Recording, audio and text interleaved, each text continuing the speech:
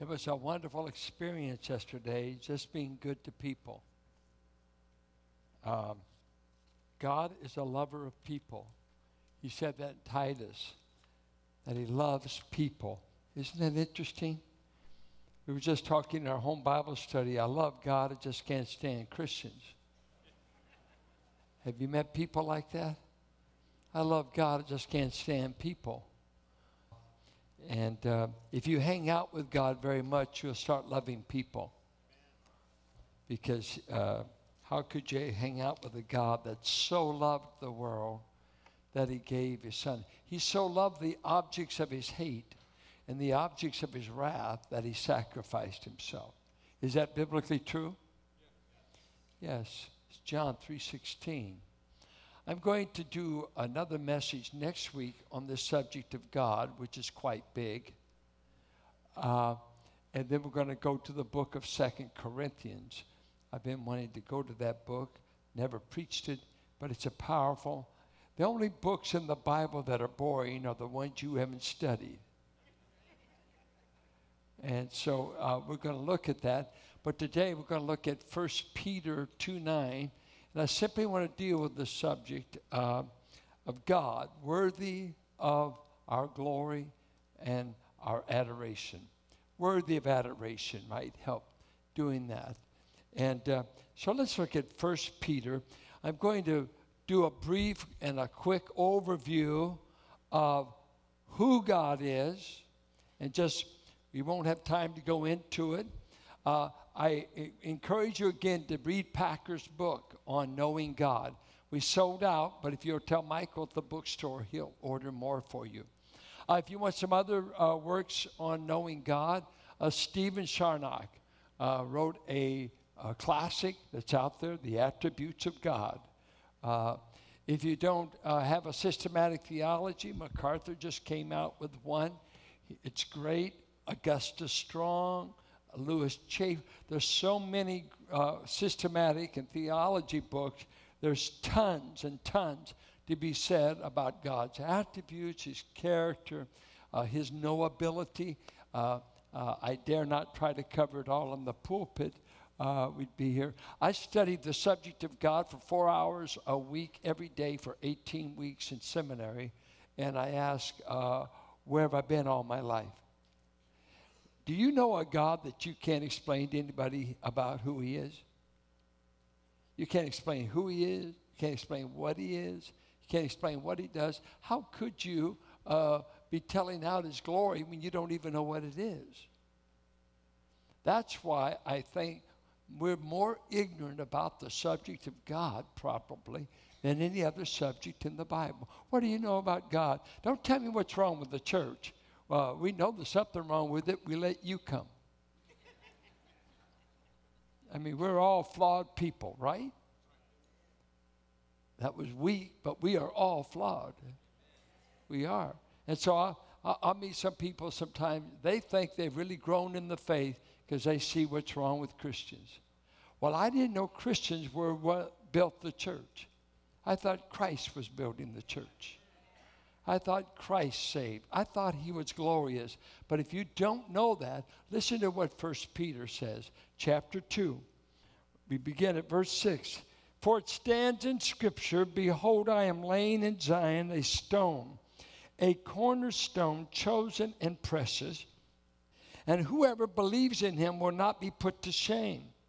So the honor is for you who believe, but for those who do not believe, the stone that the builders rejected has become the cornerstone.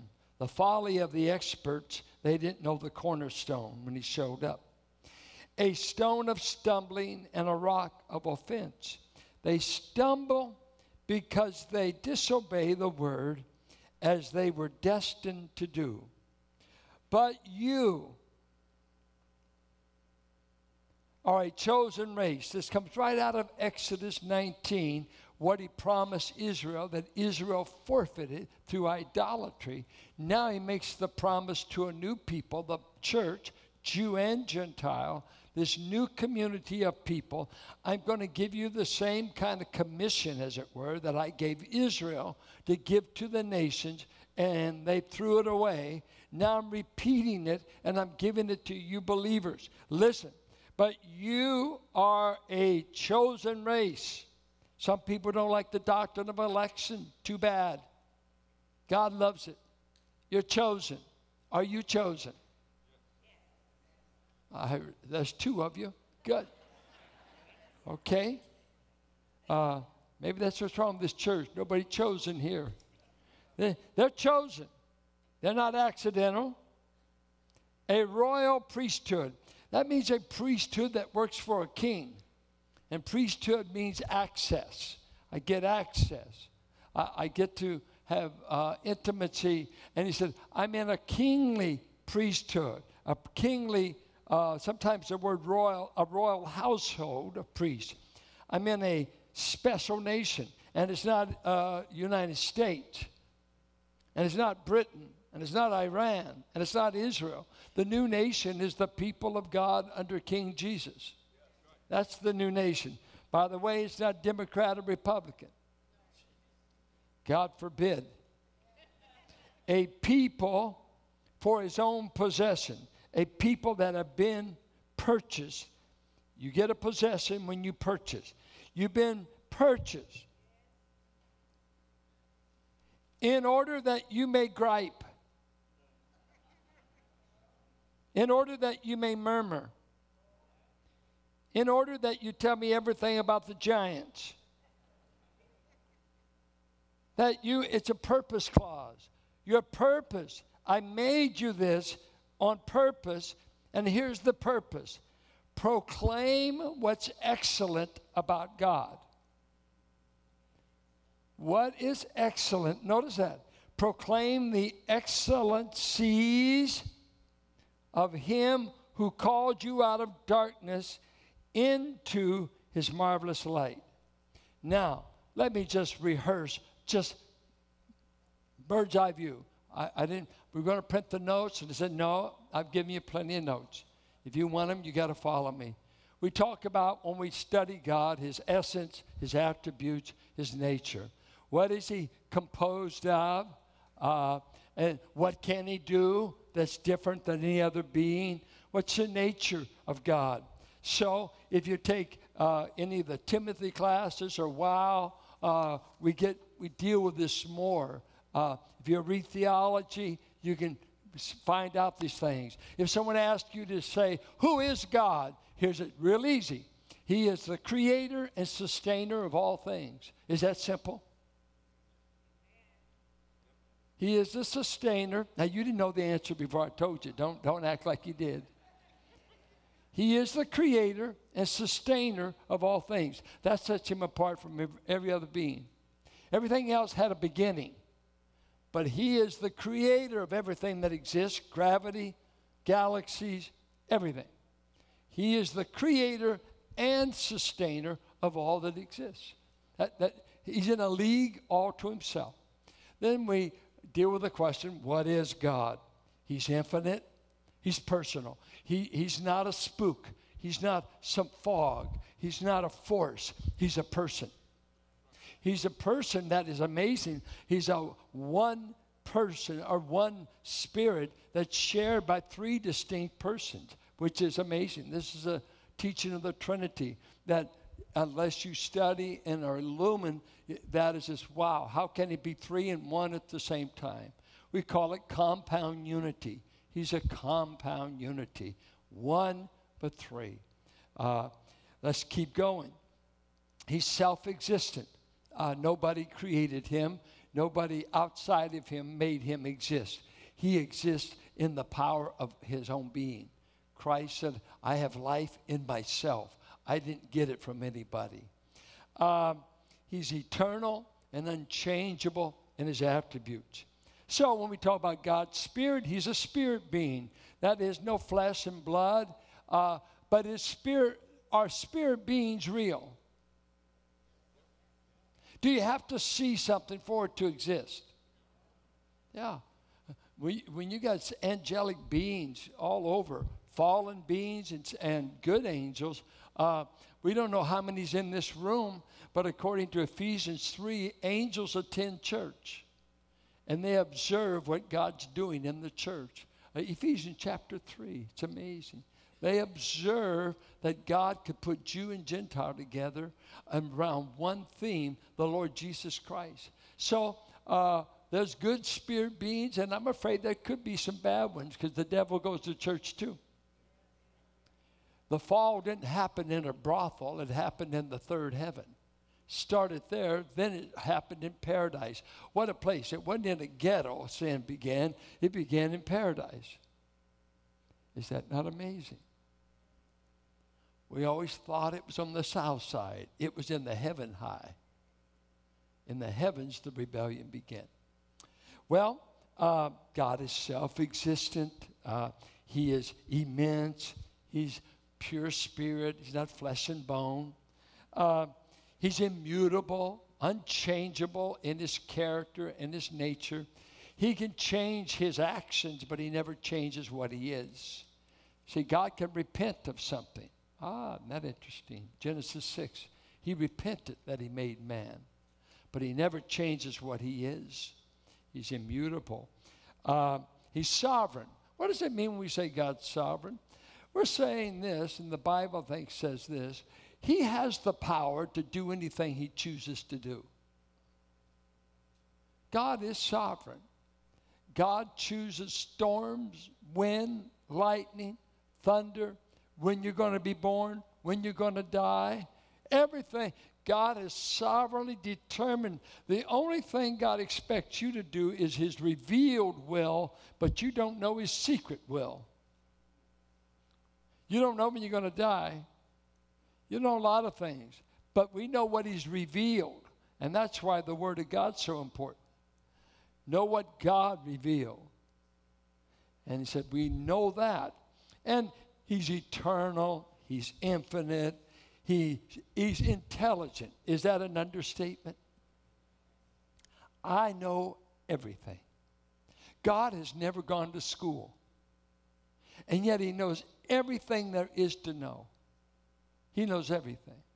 I mean, he said, I know things, how they're going to end before they ever begin.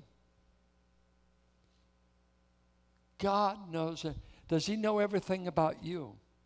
While he was in your mother's womb and he was in there kind of orchestrating what you would look like. You know something that's really pitiful? Your looks weren't dependent on you. And I've seen some homely folks have some beautiful children. It's a miracle. You know. And so I don't want to say anything about your folks. I don't know your folks. But they did the best they could. Omnipotence. He's got all power. God is not failing to do anything because he ran out of power. No running out of power. We looked for 4 weeks about his love. We looked at his holiness, out of which his wrath was displayed in judgment. He's a holy God, and that means two things. One thing, holy, is set apart, so he's in a league all of his own. There's no one else in that category. And then two, anything morally or ethically evil, he is set apart from it. He's not a crooked God. You don't make a deal with God under the table. He's not an under the table God. He's above. He has nothing to do with anything that's evil. It was kind of interesting, idol worship, they would often approach an altar and they'd climb up the altar. God said, I don't want any raised platforms for my people. You know why? They would often show off their body. The heathens did this. They would go nude. They would show off themselves. God said, I'm not a dirty God. Don't build me any raised platforms. Make your sacrifice on ground level. Right there. I'm not a dirty God. Well, he's righteous. He's good. We can stay here all day. Let's talk about what has God done. I just select. You've got a story about what he's done. But let's take some things. That's some basic things. If you were going to describe God and say, well, my God is excellent. He's superlative. He's in a league. Let's start with, in the beginning, God created everything we know now. God is the creator of everything that exists. I mean, sea life, plant life, human life, stars, galaxies, Milky Way, gravity, matter, time. If it exists, if it came into existence, God created it.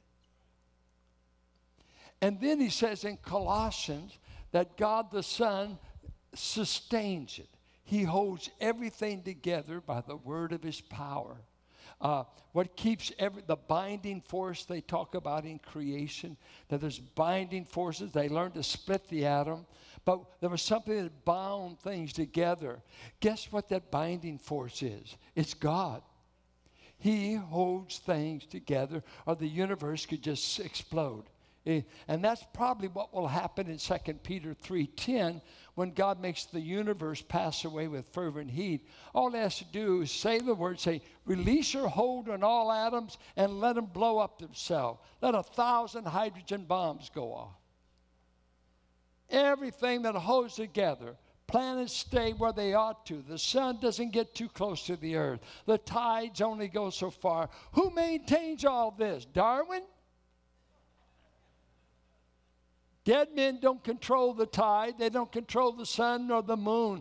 Our God is the creator. And you see, in the Bible, they had no problem with atheism. It was a problem of polytheism and idolatry. And they all had a creation myth. And many will say Genesis is just another Jewish creation myth. It is a creation truth. God is creator. Talk about that. It's one of his excellent virtues. Have you ever made anything that you're willing to show off?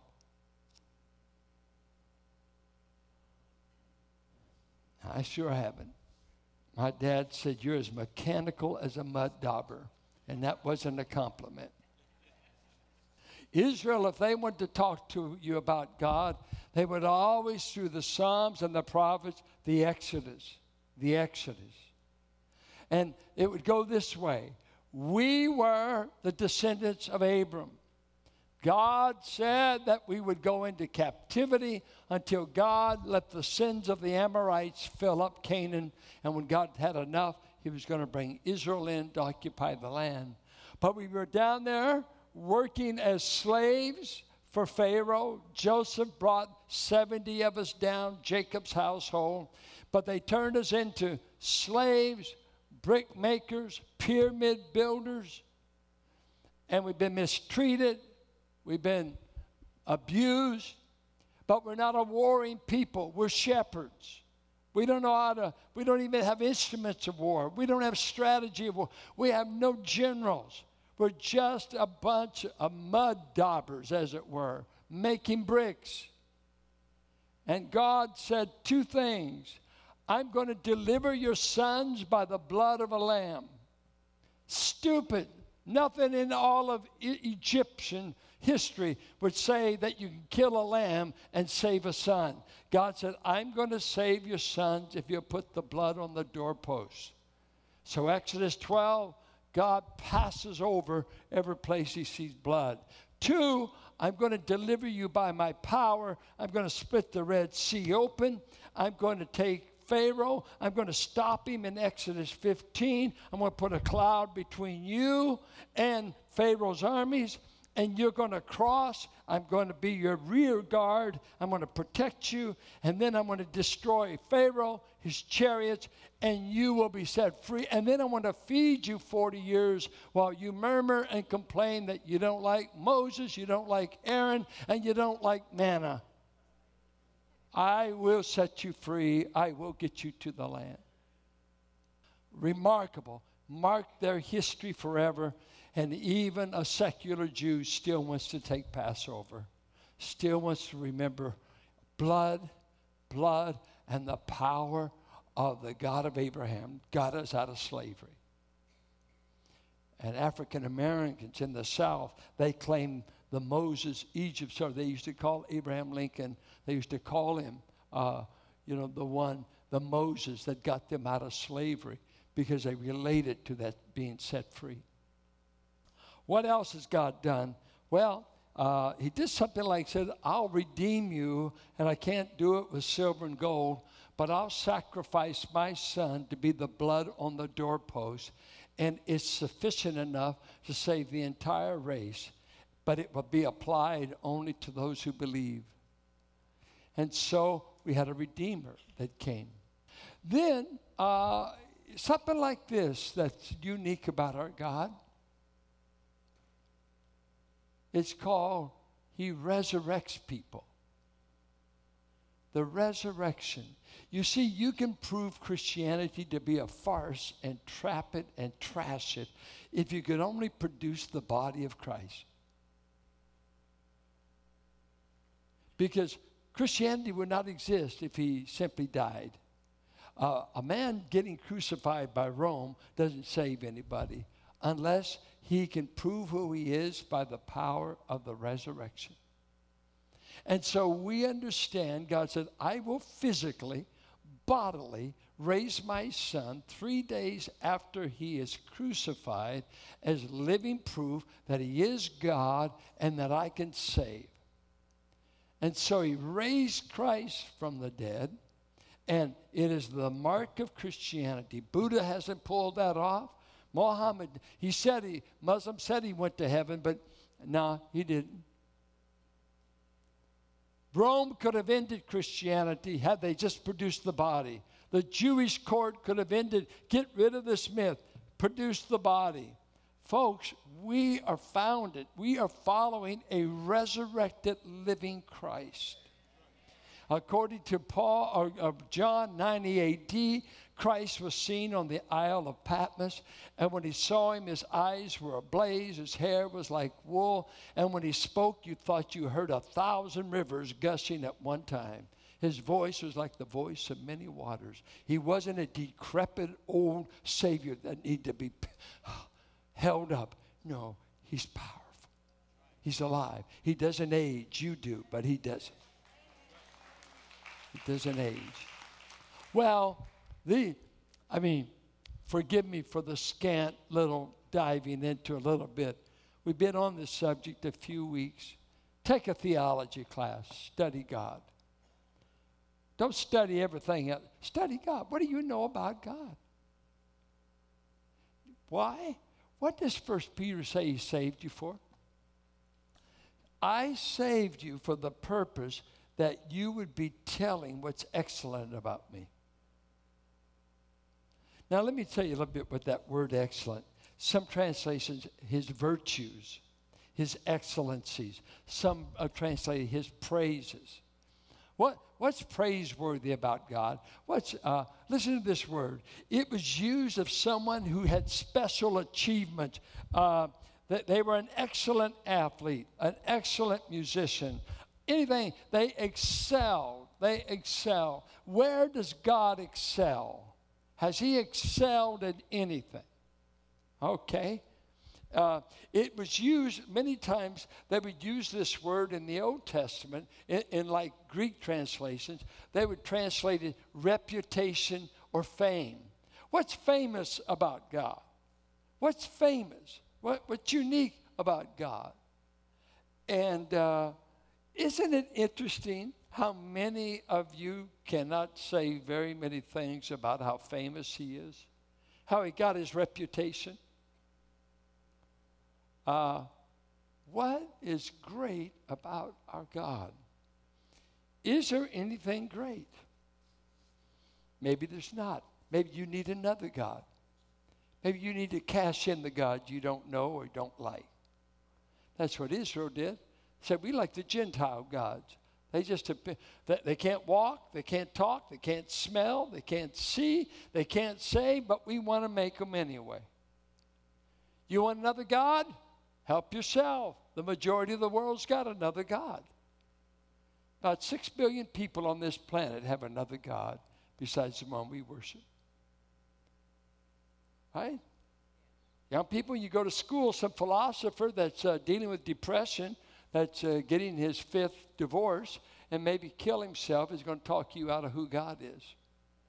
If I were you, I wouldn't follow him. I wouldn't trust him. I'd base my hope on what God has said.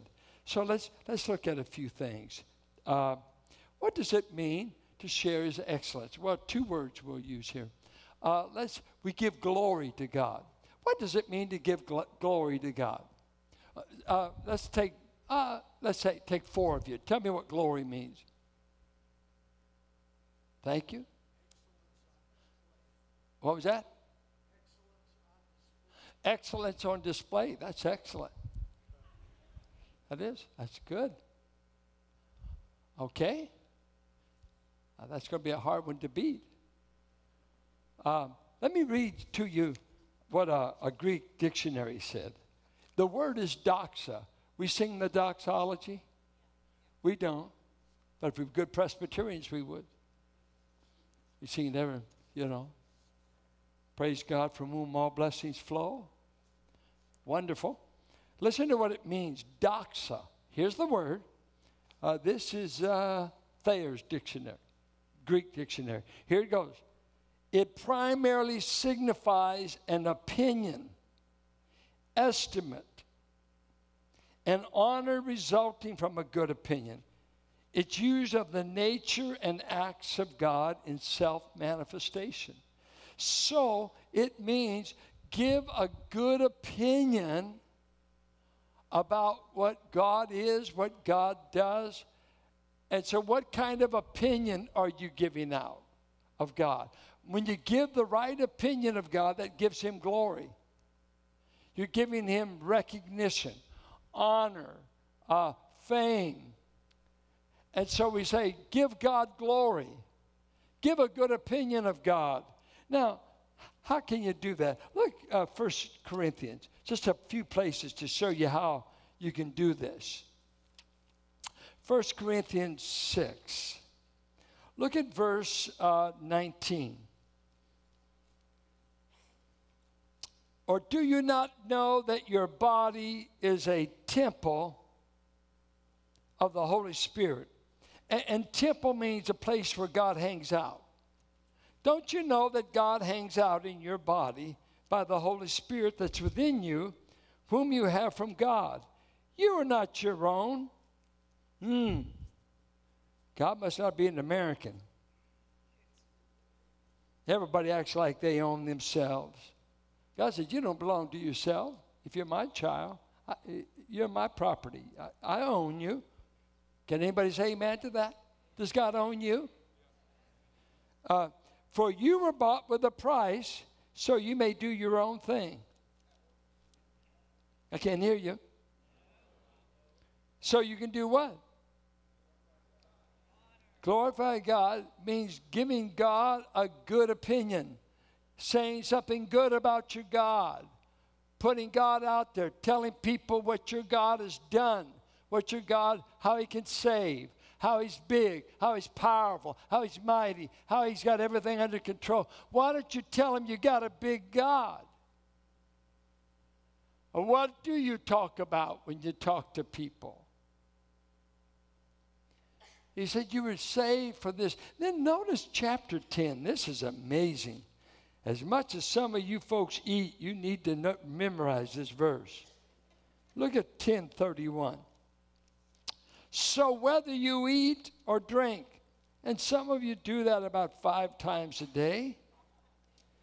So whether you eat or drink, or whatever you do all to the giving a good opinion to the glory of God. I went to school with a boy at the Pacific University. I went to the seminary there, and his father owned the Big Bob's hamburger chain in the San Joaquin Valley.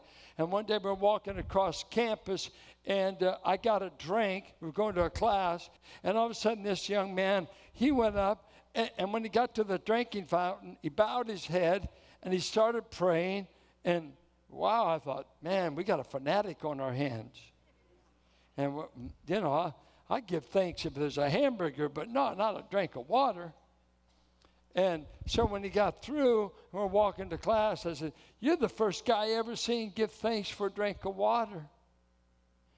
He said, well, if you were as strung out on drugs as me and you didn't know the difference between arsenic and water, you'd give thanks. He said, I've been out of my head for years, and God finally saved me. I finally got clean. I finally got sober. I know what I'm drinking. I know what I'm taking. He said, I am thankful for every glass of water, every drop of food, every drop of water. He said, I'm thankful. Is that okay, mister?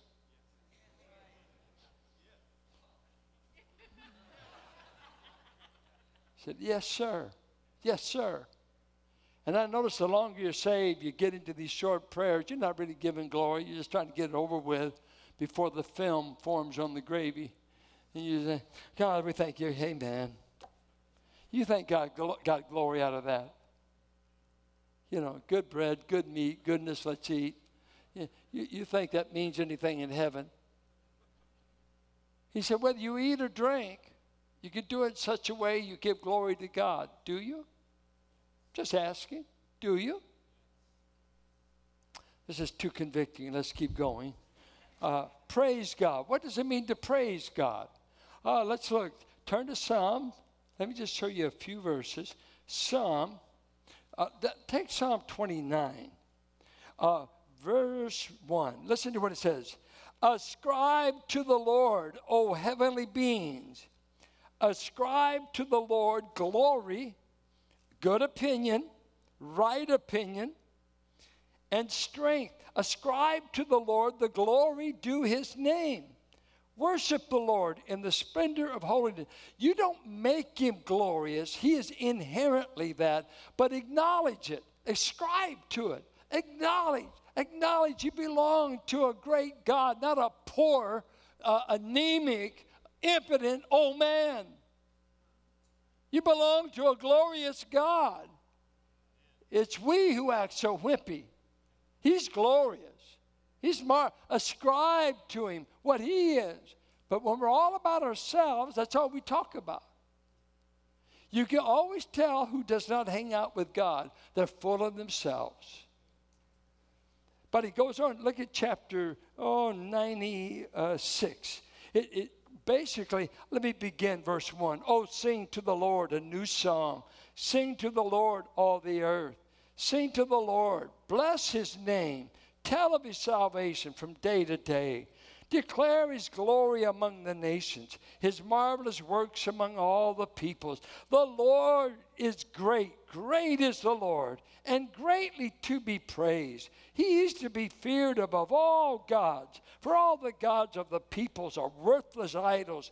But the Lord made the heavens. Splendor and majesty are before him. Strength and beauty are in his sanctuary. Ascribe to the Lord, O families of the peoples. Ascribe to the Lord glory and strength. Ascribe to the Lord the glory due his name.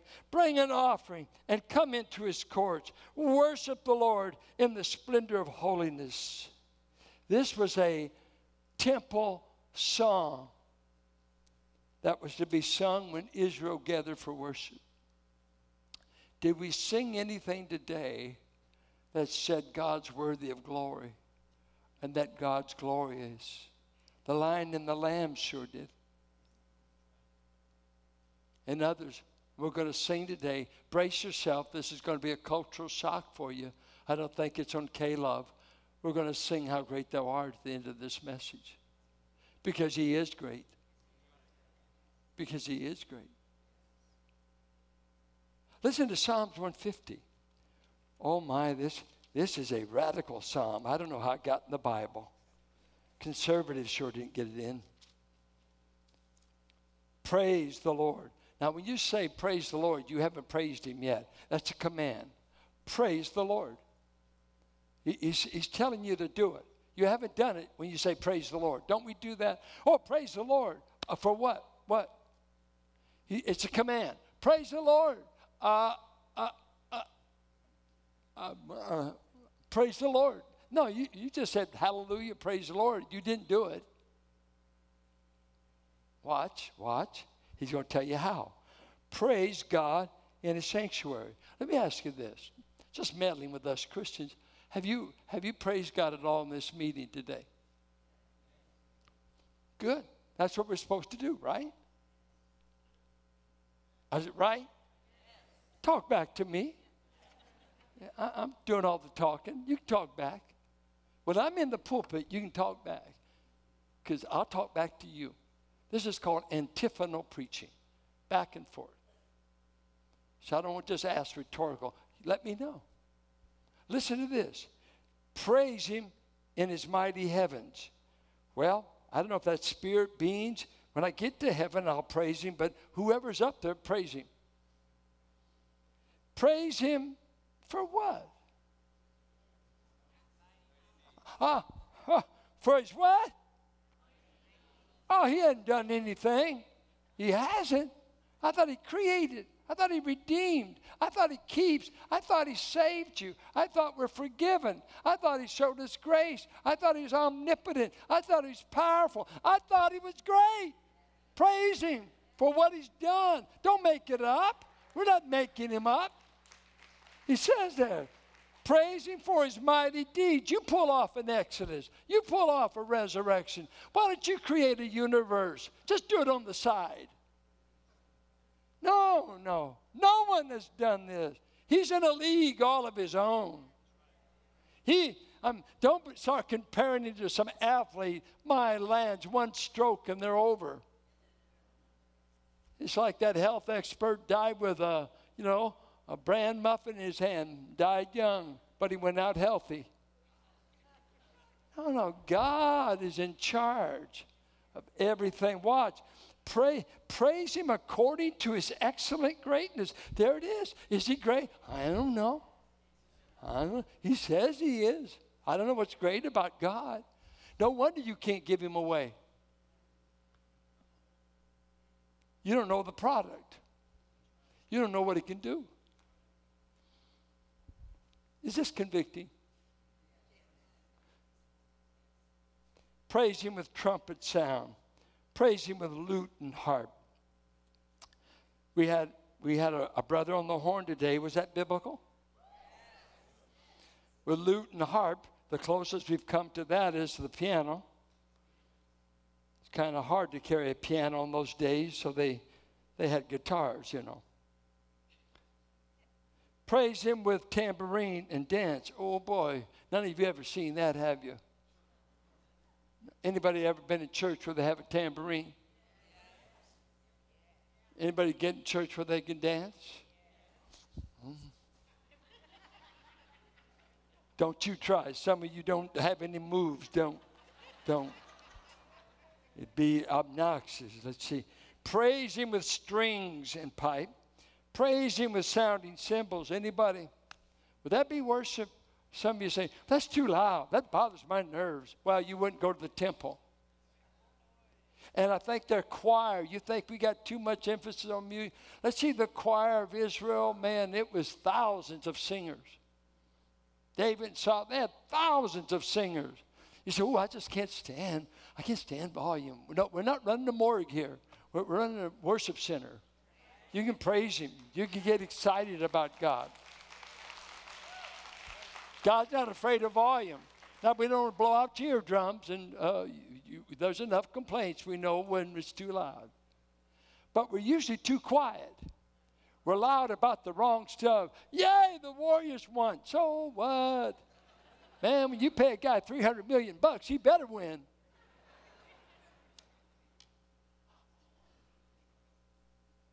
Praise him with sounding cymbals. Praise him with loud clashing cymbals. Let everything that has breath praise the Lord. Praise the Lord. What is there about him to praise? His excellence, who he is, what he does, his track record. And some of you, you're too quiet. You're too quiet. You're too quiet. See, what fills your heart will fill your mouth. And when you get full of knowing about him, you don't talk any more than you do about him because you don't know any more about him. You don't know any more about God than you know about his word. This is the accurate, true revelation of what he is. What do you know about this book? Not Fox News. Not some novel. Here. And not what Sister Smith prophesied. What has he said? Well, We ought to praise him. We ought to give him glory. Why don't men do it? Why don't they do it? Let me just conclude. Every message for me includes Romans. So Romans, listen to what he says. 1:19. For what can be known about God is plain to them, because God has shown it to them. This is the whole human race. For his invisible attributes, you can't see his omnipotence, omniscience, all that, namely his eternal power and divine nature, they've been clearly perceived ever since the creation of the world. In the things that have been made. God says, in what I've made, all the way back to Adam, all the way back to Noah, all the way from the beginning, I've manifested by creation my masterpiece, my artwork. When you see the person's artwork, you know what they're capable of doing. And God said, I put on display my power. I manifested my nature in that I created an octopus, an elephant, a hippopotamus, a human being, a fly, a spider, molecules, microscopic world. Everything I've displayed my intelligence, my brilliance, and all the variety that I did this. I made all the animals. I let you name them, Adam, but I made them. And I put on display what I am ever since I created. So the human race is without excuse. For although they knew God, the whole human race knew God twice in history. Adam and Eve and Noah. And every time they went away, they went away. For although they knew God, they did not honor him as God or give thanks to him, but they became futile in their thinking, and their foolish hearts were darkened.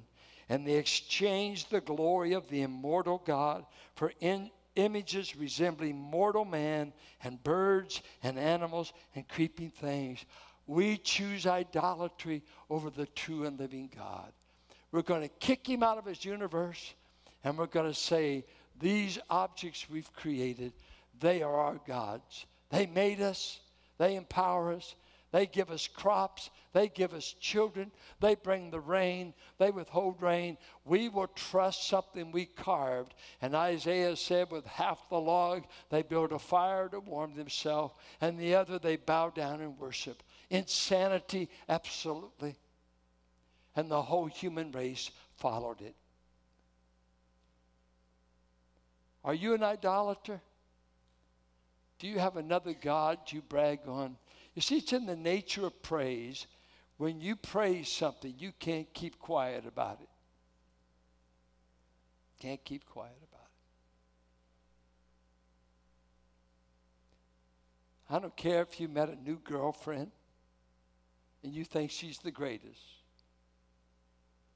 I just got my wife last night. We're going through family pictures. I'm telling you, we've got them in boxes. And I've been bugging her for a year. I want your high school picture in a frame. You were a knockout. I love your high school grad picture.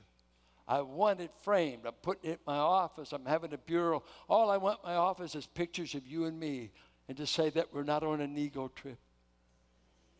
All we look at is, she finally gave them to me. I can't wait to show them to you. She was a knockout steal. And I'm still married to her. What a thrill. What a thrill. So you see, I can't keep praising a fine woman, the Bible says you can get an inheritance from your father, but only God can give you a good wife. So God smiled on me. Am I bragging? I'm bragging on what God can give you. And she's not here, so I can say it. Because you can't keep from praising. I've got a reputation. All my friends know this. If they're with me very long, if they come to my house, I guarantee you, if they're at my house at least an hour, I will have played them at least one or two songs. Huh? They've been there. They know. Because I'm saying, man, you got to hear this. You got to hear this. I called my brother Paul and said, come over, man. I got a picker that is going crazy on that guitar. Listen to this sax player. Listen to Kenny G. Listen to Mark O'Connor, the Nashville Cats. Listen to this guy play that fiddle. Listen to this player. Listen to Eric. Man, he's good on some song. Not cocaine, but on the others. I love it. I love what they can do. And you can't be quiet about what you prize. You praise what you prize. And until you start prizing God, you will never praise him. You go through religious motions, but you're not giving him praise. You praise him and say, you're my treasure. You're my provider. Everything I've got that's good in life, you gave it. I'm going to close before we sing. Years ago, I shared this story, and I feel this is a place to share it again. I was with E.V. Hill at a pastor's conference, and he tells the story that when he's pastoring in Watts, he was there, and he had a guest speaker come in, either for that Sunday or for a series of meetings, and E.V. got the speaker aside. He said, I need to tell you something. I need to warn you. We got a woman in our church that can be an irritant to you. She can bug you. And he said, what she does, she usually sits about 3 rows back, and she would just blurt out during the sermon, bring him up, bring him up, bring him up. So he said, I'm just telling you, don't let her get to you. I live with it all the time. And the guy said, well, what in the world does he mean? He said, well, if you go too long and you haven't mentioned Jesus, she's going to say, bring him up. Bring him up. Bring him up. And you know what? If you could talk, I was just told recently about a couple in this church that I don't even know if the man knows the Lord. I'm not sure. But I had a concerned person said, you know, they're hanging out with a family in the church that's telling them what's wrong with the church. They're always ragging on the church. If someone hung out with you, would they get down on the church or would they get sold on God? See, Valley Bible hadn't saved any of you. They did save me. I was saved a long time before this place. And I'm going to be saved after this place. I'm going to heaven. When we get to heaven, there won't be a BBC corner. Everybody that's there will be clothed in the righteousness of Christ, and we won't discuss for eternity each other's faults. Do you hear me? It's a sin to murmur about what God's doing in other people's lives. They may not be where you are, but brother, we remember when you were where they were. And he's replaced in our mouths the subject matter that when you're right with God, your mind and your mouth and your morals all line up with God. You start thinking his thoughts, you start talking his praises, and you start walking in his light. It all happens. He says, don't tell people what's wrong with the church you go to, because there's something wrong with. I had a man take me out one time to tell me everything he knew wrong with Valley. I said, would you mind if I could tell you what's wrong with your wife? He said, you better not. It's none of your business. I said, it's none of your business about this church. See, I love it. I've been with it for years. And I think I'll stay with it after you're gone and go away with your beef, because we're just people. And we're in process, and we need to forbear, forgive. If we don't learn to forgive and forbear and show love, keep loving, but you don't know how they've disappointed me. Well, that means you've been alive for a while. If you haven't been, you will be. It's the human condition.